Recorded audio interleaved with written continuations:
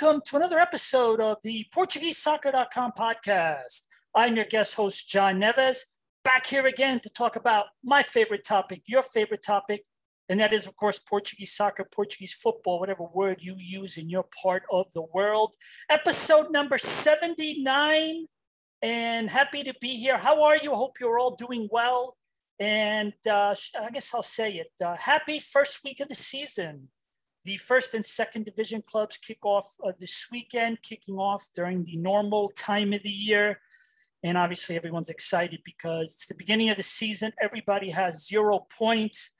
We don't know of any of the problems this season. No one's complaining yet about, referees and the schedules. The bottom line is everything right now is fresh, but obviously we know after a few weeks things will change. But week one is here. Earlier tonight, Sporting recording the 3-0 win at home against Vizela, a rude awakening for Vizela to the first division.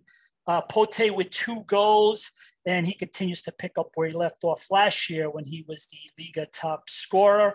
Paulinho also got on the score sheet with the third goal. If you remember Paulinho last year after he made the move from Braga, he didn't really do that well in terms of how many goals was expected of him in terms of the money that was spent by Sporting to pay Braga. But it looks like he's starting off the season on a right note. And I can tell you right now that Ruben Amorim, when he saw that third goal scored by Paulinho, he was very happy, even more than the 2 goals of Pote, because Pote shows that he could score. But Sporting really need Paulinho to step up and to score and to be the goal scorer that they saw of him at Braga. And tonight, he was able to come up with the big win.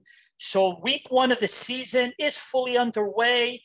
Benfica will get underway Saturday up north. They'll be playing Moreirense. And then, of course, on Sunday, Porto will play their first real match of the season against Belenenses SAD at home. And, of course, the big news this weekend across Portugal, first and second division, as well as the different other sports in Portugal, is that fans are allowed back into the stadiums. Obviously, protocols to be followed, such as testing, and if you're not, or vaccination, of course. And I know Sporting tonight, I think they were expecting close to 17,000, just about as many fans as well, with Porto also being hosting this weekend. Benfica, they will only be home. They play at home next week, but they'll also be playing at home on Tuesday. But let me just start off with the schedule again. Week one of first and second division. Benfica will be playing on Tuesday. Second leg of the Champions League third preliminary round qualifier. It looks good for Benfica. They went to Spartak. They went to Moscow. They beat Rui Vitória 2-0. And now they go back to Lisbon in front of their fans, about 18,000 on Tuesday. And they'll be able to now look to seal it up. Of course, it's not over. Remember, those don't count as away goals because the away goals rule is no more. Nevertheless, it is still a comfortable 2-goal lead, but one that they still have to protect. But right now, the way things are going with Benfica, it looks like they're going to have a match coming up in the playoff if things hold. PSV winning their first leg match 3-0 against a team from Denmark. So if unless things change drastically, it looks like we may have a Benfica PSV playoff coming up here for the Champions League. Never easy to play a Dutch team, especially a team like PSV, which has some history. But that's coming up on Tuesday, the second leg, Benfica in Luz against Spartak Moscow and Rui Vitória. And then, of course, we also have the Portuguese clubs, Paços de Ferreira and Santa Clara. They'll be playing on Thursday, their second leg matches. Each of them recorded convincing wins at home. Paços winning 4-0. Santa Clara also winning at home in the Azores. So the Portuguese clubs right now, before Benfica on Tuesday, Portuguese clubs have 5 wins in 5 matches. And obviously that helps out with the UEFA rankings, even though it is preliminary. Some of those, they do count. And obviously that's what you want to see with the Portuguese clubs, because that's usually the way it is when you're, I remember when Portugal had very bad years, they would lose a lot of points and then they would lose spots. But then the Portuguese teams would have to play the preliminaries, which means you're playing more matches then somebody instead will go straight to the groups. And then sometimes after a few years, you go back to get those European spots because you played enough and you won enough preliminaries that you were able to make it. So good results so far for the Portuguese clubs, Paços de Ferreira and Santa Clara.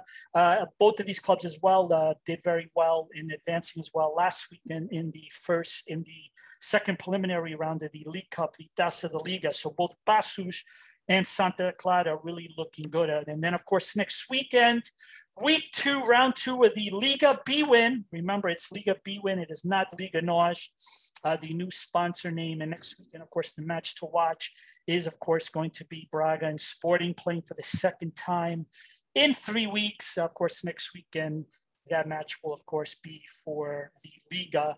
And right off the bat, we as fans get to watch, let's be honest with you, we consider there to be 4 really good teams in Portugal that contend for the title.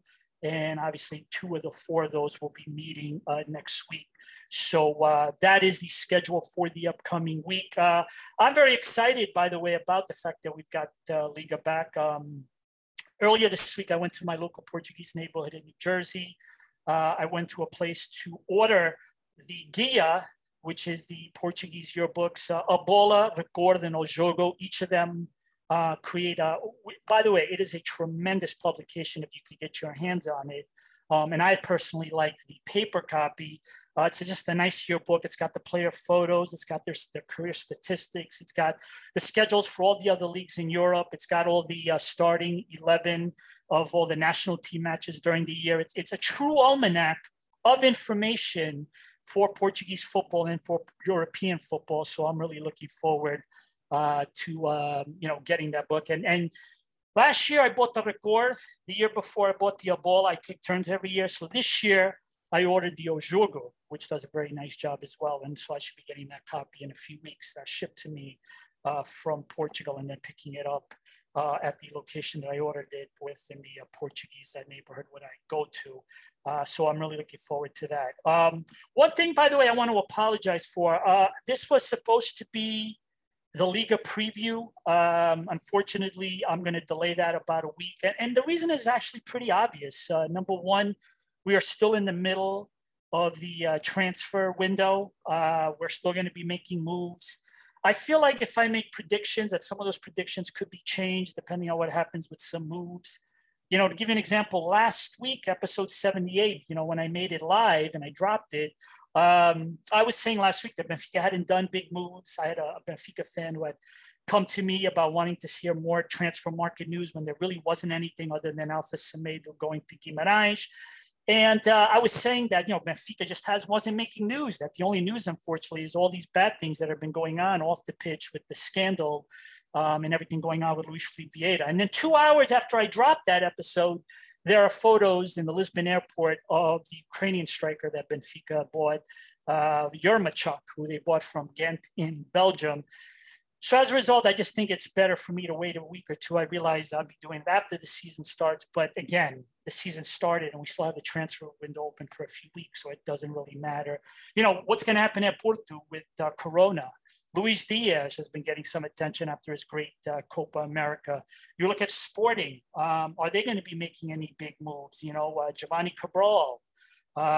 Didn't miss the PK tonight, but Giovanni Cabral's market value, Nuno Mendes market value, Mateus Nunes market value. Those players, they haven't been, nothing's happened to them yet because Sporting isn't getting the price they want. The only player that Sporting might be able to sell is João Palhinha. That seems to be their possibility of their only big sale. So, Sporting is trying to make some money. They are trying to make a big sale or two. And obviously if they where to sell a player like João Palhinha or any of these other players, it would make a difference, I think, for Sporting. So again, I just want to wait until we see maybe in the next 2 weeks until the transfer window shakes out, to see what happens and who's not going to be around, because I think that it really influences, at least in terms of who you think is going to be the favorite to win the Liga. Because if Porto were to sell a Corona and a Luis Diaz, even though they've got some, Evan Nielsen and Pepe looks like he's a good player, you are talking about untested players. Whereas when you're talking about Corona and Luis Diaz, you're talking about players that are very well tested in Portugal and know what it's like to play a full season in the Liga in Portugal. So that's the reason why I want to wait. So I'll come up with my prediction. And I'm very proud. Last year, I gave the reason why I thought Sporting could win the league. Everything came true, and I'm hoping to make it 2 years in a row. But let's get to the individual team news now. And I want to start off first with Benfica, of course, great win with the Champions League. JJ said it best in his press conference when he was talking. He said that the team surprised him a little bit. They played better than he expected. And that's what you need Benfica to be doing right now.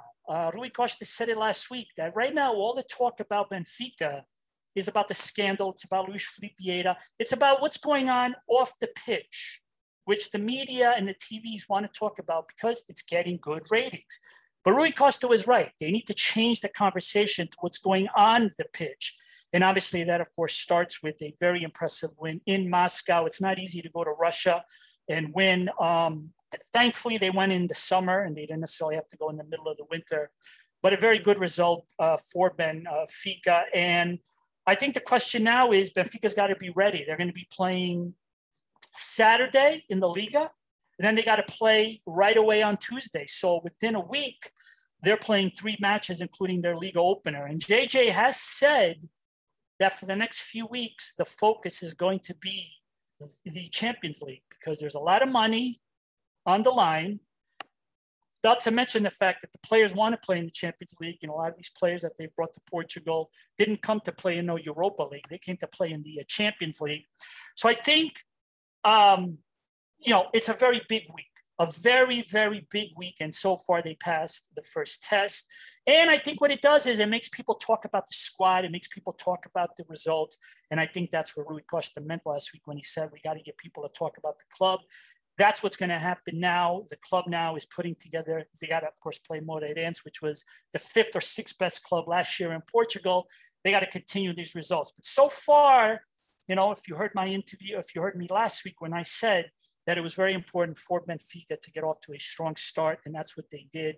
But now they got to continue it, especially now with a match on Saturday and then another match right away on Tuesday. Sporting, obviously, the big thing. There were some reports that, I'm dropping this podcast on a Friday like I usually do, that Ugarte from Famalicão was supposed to be announced. The deal is $6.5 million for 50% of his pass, and then Sporting would be in a position to buy 10% more every time he has 30 starts. One report in the record had them basically, if he gets up to 90 starts, that means they would have to pay another $6 million. Abola, and I know a lot of people, Sporting fans, trust the record more than Abola. The Abola essentially had, them being able to buy the rest of the 50%, depending on how many starts he gets. So again, you got to, whether or not to believe the newspapers or not, don't know. But the bottom line is it looks like he is going to come. They already had, Sporting already loaned the player to Famalicão.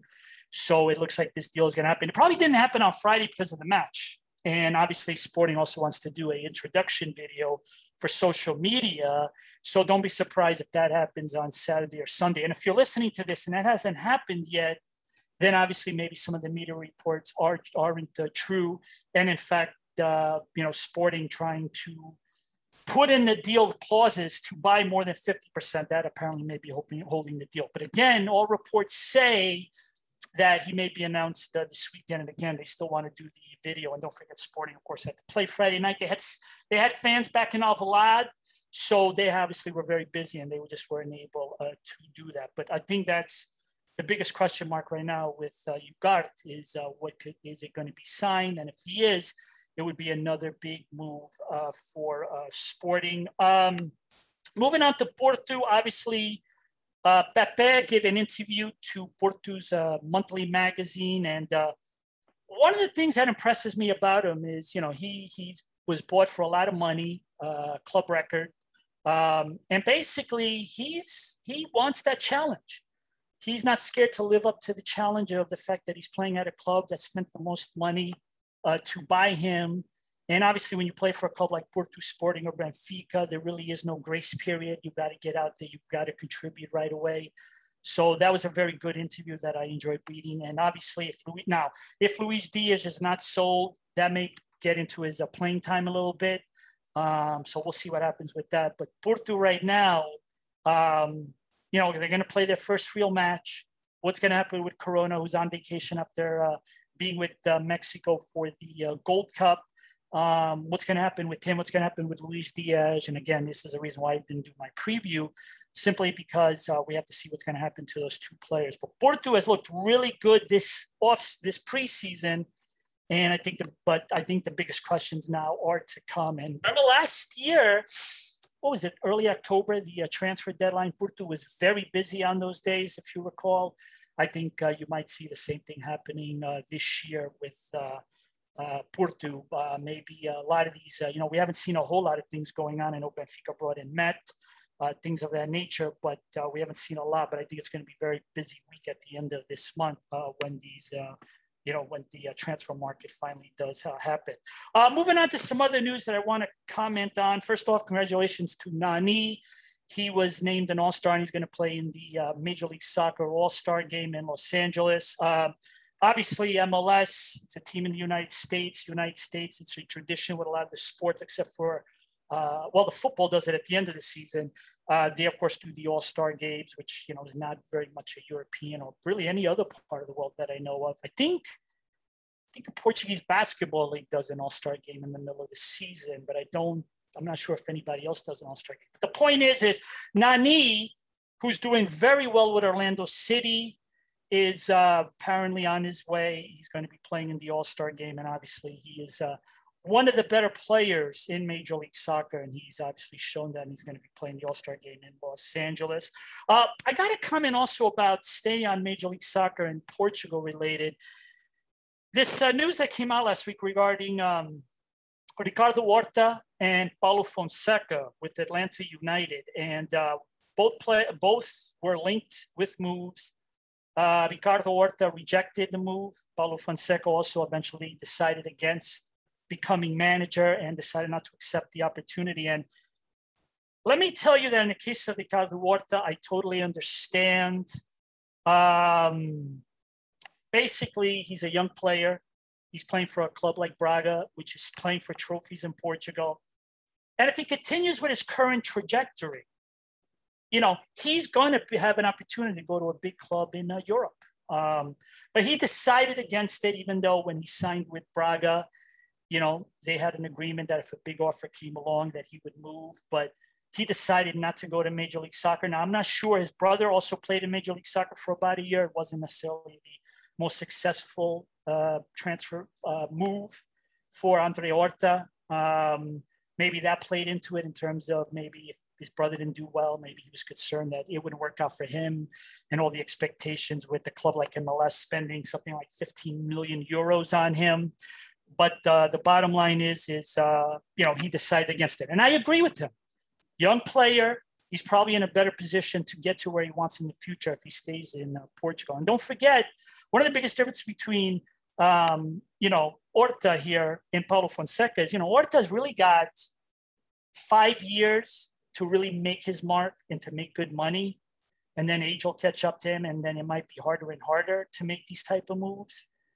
But, that's the reason why he decided against it. But now Paulo Fonseca, I have to tell you, I was a bit surprised that he didn't go after that opportunity. And I say that because unlike Horta, who basically has, a limited time to make a lot of money and to play big time football, when you're a manager, you can manage it till your 70s. And, Paulo Fonseca has obviously already been a manager for a number of years. He could probably manage until he's 70.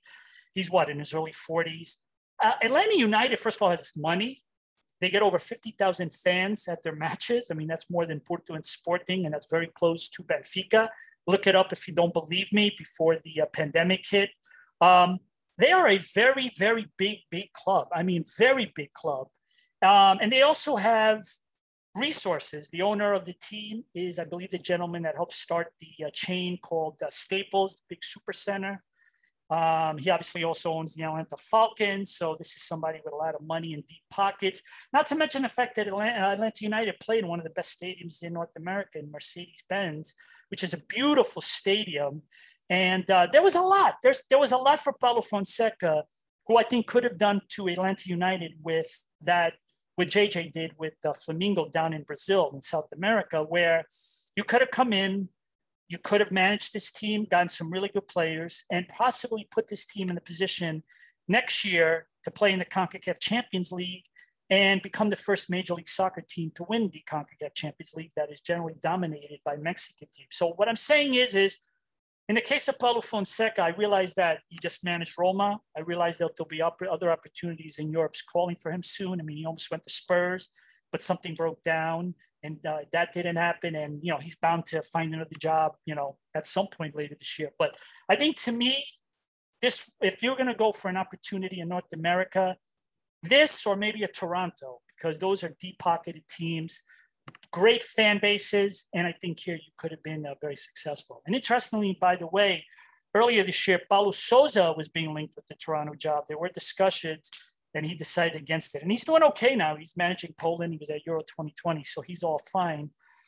But I just think, to me, there are certain clubs in Major League Soccer where you could be a great manager and you could have unprecedented success and set yourself up very, very well. And I think that this could have been a great opportunity for Paulo Fonseca at Atlanta United. And by the way, I'm sure a lot of Toronto FC fans wish Paulo Sousa was at Toronto, because I know it didn't work out with Chris Armas. Nice guy, but it didn't work out. Would have been interesting to see if Paulo Sousa did take that job. Other things I want to mention here on episode 79, Bernardo Silva has been in the news. Pep Guardiola confirmed today that Bernardo's looking to make a move. Of course, this is not really a surprise. This has been mentioned in some of the English newspapers, so we'll see where he's going. He's been mentioned with Atletico Madrid and a few other clubs. I won't get into where I think he's going to go. We'll figure out soon enough. Again, like what I was talking about, the Portuguese clubs, there's only a few weeks left. We're already in the final month. But Bernardo Silva's looking to move on. Renato Sanchez has also been in the news. I'll say it again. I know he had a great Euro, but he's done so well at Lille. He's comfortable. You wonder if maybe one more year of maturity at Lille will put him in a better position to go to a big move. He's been linked with, I think, Barcelona. I think I've heard Juventus. There's been all these clubs. I think I even heard Arsenal. I just think for me, the kid needs to stay one more year with Lille and continue to build up his strength, continue to build up his confidence, because, after Euros 2016, he went to all those expectations with Bayern, and then he had a few years where he was lost. I think if you're Renato Sanchez, you will be playing at a big club again, but it's probably not a bad idea, at least for this year, to stay where you are. So he's been in the news. Another thing I wanted to comment on before I end this episode, and yes, it is a short one. Bruno Fernandes on social media, after Sporting won the Super Cup, beating Braga, basically came out and on social media and basically took a shot at the Portuguese press, because if you recall last year, there was a lot of discussion about the fact that, the Sporting's young players didn't have to play in front of fans, didn't have to play a Porto or Benfica in the cauldron of the Dragão or the Luz, that fiery fan presence when you're the visiting team. They didn't have to deal with that. And some people, like David Novo a few weeks ago, don't think it makes a difference. Other people do believe it makes a difference. I'm in the middle. I think it does make a little bit of a difference. But Bruno Fernandes came out on social media and said, yeah, they won this title and they did it with fans in the stands. But Bruno, I love you. I think you're a great player. But you know something, my man? 3,000 people in the stands is not 50,000 people in the Estádio da Luz, or even 45,000 people in the Dragão. But again, that's why it's exciting to be here, because we're going to see all these questions answered. And obviously, I think when I talk about my Liga preview, that's going to be one of the things I'm going to take into consideration. Sporting this year has European competition. They're going to be playing midweek top-level football, especially depending on which one of the European giants they're going to get. And I think that's all the stuff that has to be taken into account. So we'll see if Sporting's been tested. But you know what? So far, if you're a Sporting fan, 2 wins, 1 trophy. One of your best players has already scored 2 goals. One of your best strikers that you need, numbers from this year, scored also tonight. And I think if you're a Sporting fan, you're very happy. And again, if you're a Benfica fan, you're very happy regarding Wednesday's result in Spartak. And if you're Porto right now, you're more excited, looking forward to playing Belenenses SAD. Belenenses SAD, by the way, played Roma. They lost 3-1, but it's always good to see Portuguese clubs really test themselves as much as possible instead of competition, trying to play good at competition. That also comes to Portugal to train. Folks, I'm going to wrap up episode 79. As always, you can listen to this episode or really any episodes of my past interviews with, of course, you can listen to this on iTunes, Spotify, Google Podcasts, Breaker. I also put up the audio on YouTube, which has been doing very, very well. Thanks for all the recent views. Got a big surge last week, and as well as a surge in followers. So thank you very much. And I always recommend to everybody to subscribe to the podcast so that you can get it sooner than when eventually I put it out on social media. But here we are, early August. I ordered my Guia, the Portuguese preseason yearbook. The Liga is here. We're going to have football. We're going to have football. And by the way, we're going to have mostly football on weekends and European football during the middle of the week, whereas this past year, we tended to have a lot of football every day of the week. And I have to say, I'm looking forward to going back to traditional weekend Liga, midweek European competition. This wraps up episode number 79 of the PortugueseSoccer.com podcast. Any questions, comments, criticisms, please hit me up at my Gmail, PSoccerCom. Or, of course, DM me direct messaging with, of course, Twitter or Facebook. And don't forget our partner Instagram account, Portuguese_soccer_noticias. Thanks. So give us a follow there as well. Folks, I'll wrap up episode 79. As I always say, please stay safe, and I'll talk to you next time. Ciao, everybody.